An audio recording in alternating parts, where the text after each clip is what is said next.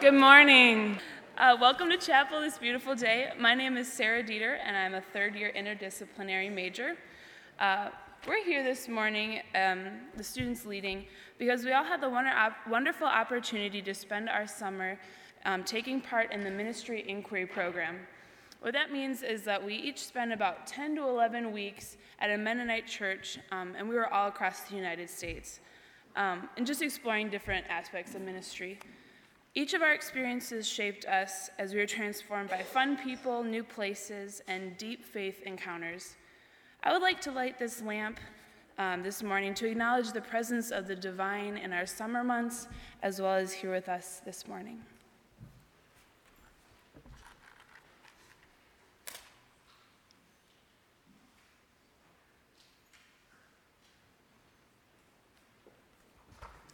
Romanos capítulo 12, versículos 1 a 8. Por lo tanto, hermanos, tomando en cuenta la misericordia de Dios, les ruego que cada uno de ustedes, en adoración espiritual, ofrezca su cuerpo como sacrificio vivo, santo y agradable a Dios. No se amolden al mundo actual, sino sean transformados mediante la renovación de su mente. Así podrán comprobar cuál es la voluntad de Dios, buena, agradable y perfecta. Por la gracia que se me ha dado, les digo a todos ustedes, nadie tenga un concepto de sí más alto que el que debe tener, sino más bien piense de sí mismo con moderación, según la medida de fe que Dios le haya dado. Pues así como cada uno de nosotros tiene un solo cuerpo con muchos miembros, y no todos estos miembros desempeñan la misma función, también nosotros, siendo muchos, formamos un solo cuerpo en Cristo, y cada miembro está unido a todos los demás. Tenemos dones diferentes, según la gracia que se nos ha dado. Si el don de alguien es el de profecía, que lo use en proporción con su fe. Si es el de prestar un servicio, que lo preste. Si es el de enseñar, que enseñe. Si es el de animar a otros, que los anime. Si es el de socorrer a los necesitados, que dé con generosidad. Si es el de dirigir, que dirija con esmero. Si es el de mostrar compasión, que lo haga con alegría. Romans 12, 1 through 8. I appeal to you, therefore, brothers and sisters, by the mercies of God, to present your bodies in a living sacrifice, holy and acceptable to God, which is your spiritual ritual worship. Do not be conformed by this world, but be transformed by the renewing of your minds, so that you may discern what is the will of God, what is good and acceptable and perfect. For by the grace given to me, I say to everyone among you not to think of yourselves more highly than you ought to think, but to think with sober judgment, each according to the measure of faith that God has assigned. For as in one body we have many members, and not all the members have the same function, so we, who are many, are one body in Christ, and individually we are members of one another. We have gifts that differ according to the grace given to us, prophecy in proportion to faith, ministry in ministering, the teacher in teaching, the exhorter in exhortation, the giver in generosity, the leader in diligence, and the compassion in cheerfulness.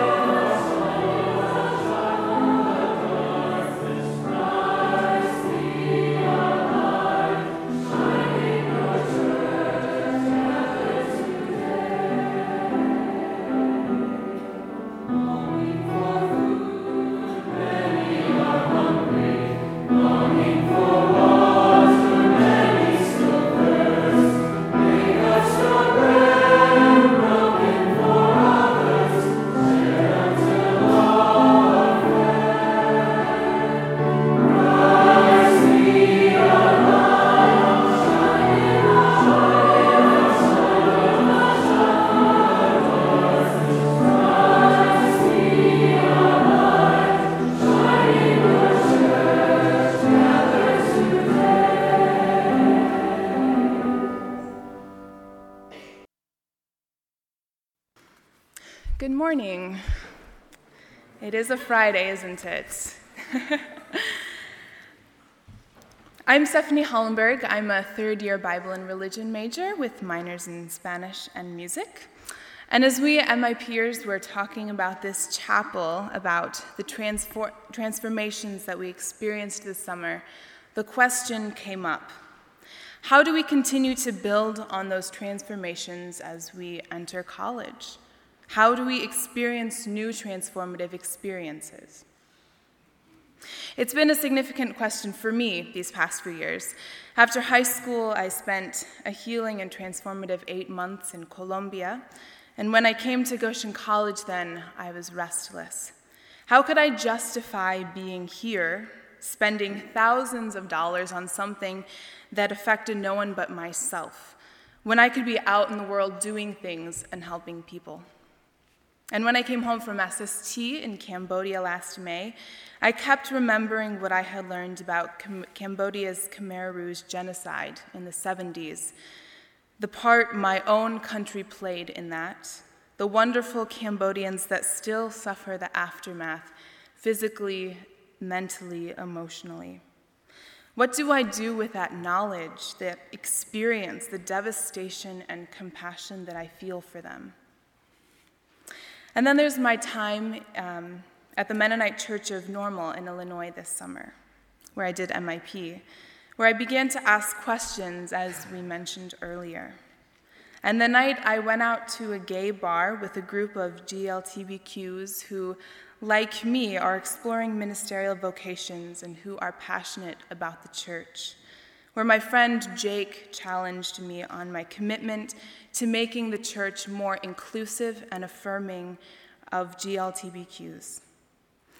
His question echoed in my mind for weeks. What do I do with that? Where do I go from there? And how?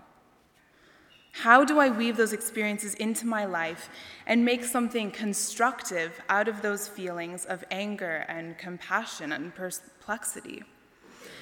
We all face this question, each of us, whether it be from SST or a discussion in class that grabbed your heart, or a person you met, or a discussion with a parent or mentor. Romans 12 tells us not to be conformed to this world, but be transformed by the renewing of your minds. We are constantly being shaped by our environment, our experiences, the people we meet. Have you thought about that? That the choices we make and the experiences we choose for ourselves do shape us and others. And experiences that we don't necessarily choose affect us too. For example, being in this room this morning in chapel is affecting you. The class that you will go to later today will shape you.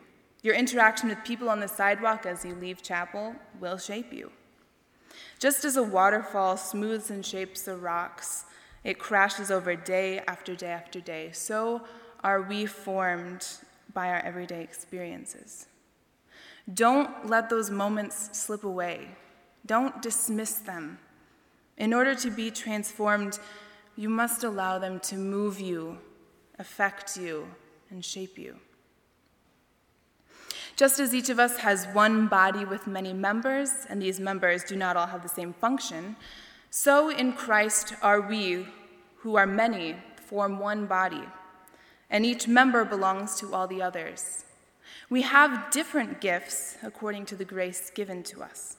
If a person's gift is prophesying, let her use it in proportion to her faith. If it is serving, let him serve. If it is teaching, let her teach. If it is encouraging, let him encourage. If it is contributing to the needs of others, let her give generously. If it is leadership, let him govern diligently. If it is showing mercy, let her do it cheerfully. The various experiences I had this summer in MIP were undoubtedly transforming. I can't put a finger on all the ways in which I was transformed, but I know that this summer planted some seeds that someday just may sprout and surface again. And while I didn't necessarily feel a call to go and become a gay activist or to become a pastor, I learned new things about myself from those experiences and will continue to hold them close to my heart and look to them for guidance. I also discovered interests that I have been able to build on. I am energized by creating worship services that are meaningful for people who, like myself, have struggled with the conventionalities of church and worship. And so, upon telling that to someone in my home congregation, I was invited to plan and lead a series of Wednesday evening contemplative services in October, which you're all invited to. And yes, I'm super busy and could have easily used that preparation time to write my papers for Hebrew Scriptures and Jesus in the Gospels instead, but knowing that this is one of my gifts, I knew I couldn't afford to pass up this opportunity. And so, as you seek transformation, you must know yourself. Begin to take note of what moves you, what inspires you, what challenges you. Discover what your deepest values are, the things that you hold on to no matter what life throws your way, and ground yourself in those. And let that be your springboard. Apply yourself. Let your interests and passions carry you into action so that you might offer your bodies as living sacrifices, holy and pleasing to God, for this is your spiritual act of worship. Each of us MIPers had transformative experiences this summer, what Nikita has called mountaintop experiences. But as we were talking the other day about how to build on our transformative experiences, she reminded us that we can't just stay up there. We have to come down the mountain and live our everyday lives. So if you feel fear or guilt for not feeling as passionately about something as you did in the moment, take comfort.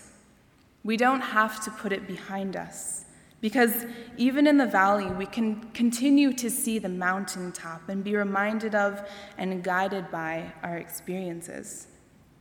And in the valley, we can apply what we learned on the mountaintop and move into action. And being in the valley does prepare us to climb another mountain and have another mountaintop experience. But being in the valley doesn't mean that transformative experiences don't happen here in our everyday lives. Reuben shared with us that this summer made him more aware of the unexpected ways that God works in our lives. Before, he had thought that there was a specific way that God spoke to us. But no, it's through these strange and unexpected experiences. So, as we dive deeper into the semester and think about how to have transforming experiences or build on the transformative moments already had, remember, allow yourself to be moved and shaped. Be aware of life as you move through it, and embrace ordinary moments as transformative. Don't let them slip away without being moved and shaped by them. And know yourself. Don't conform to this world. Don't lose yourself in the midst of everything that is thrown at you. Know yourself. Know what energizes you and excites you, what motivates you to get out of bed in the morning, and let that carry you into action. Apply yourself. Use your interests and passions to move you into action so that you might be living sacrifices, holy and pleasing to God. I experienced the creative divine in art beyond the church walls in a house church started for artists who felt more comfortable talking about spirituality outside of church walls. I experienced God at the annual Central District Conference. I experienced God this summer through the people I met and the stories I heard of difficulty, struggle, and pressing on despite it all. I saw God in the joy of sharing what you have with those you encounter on life's journey. I saw God in the midst of the fear that comes with everyday life when you don't have papers to be in this country legally, when you live from day to day not knowing if your husband will come home from work or if your children, who are U.S. citizens, will have someone to take care of them tomorrow, next week, or next year. And I saw God in the hope, education, and empowerment of women my age, ready to take a shot at community organizing if it will give their families and children the rights they deserve. I experienced God in the people that surrounded me, whose words of truth and ability to be transparent with me had more spiritual impact on me than any sermon I heard. I experienced God's peaceful presence in a congregation where a variety of styles of worship were embraced as we explored healing and God's work in creation. Lord of the excluded, open my ears to those I would prefer not to hear. Open my life to those I would prefer not to know. Open my heart to those I would prefer not to love. And so open my eyes to see where I exclude you.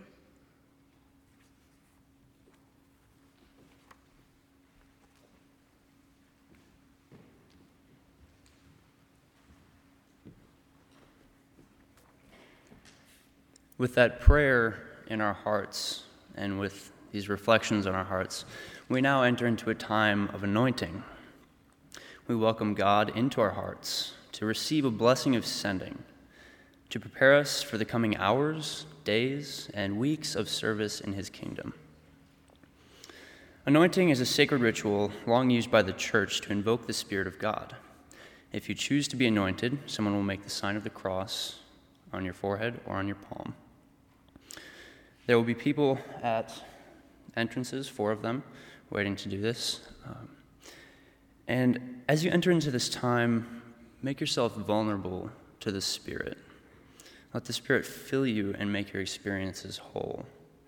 Let the moments of your past be brought into the moment of the present, where God might take all of them and bless them and prepare you to go forth in service of the kingdom. After the anointing, we ask that you would return to your seats for a sending song.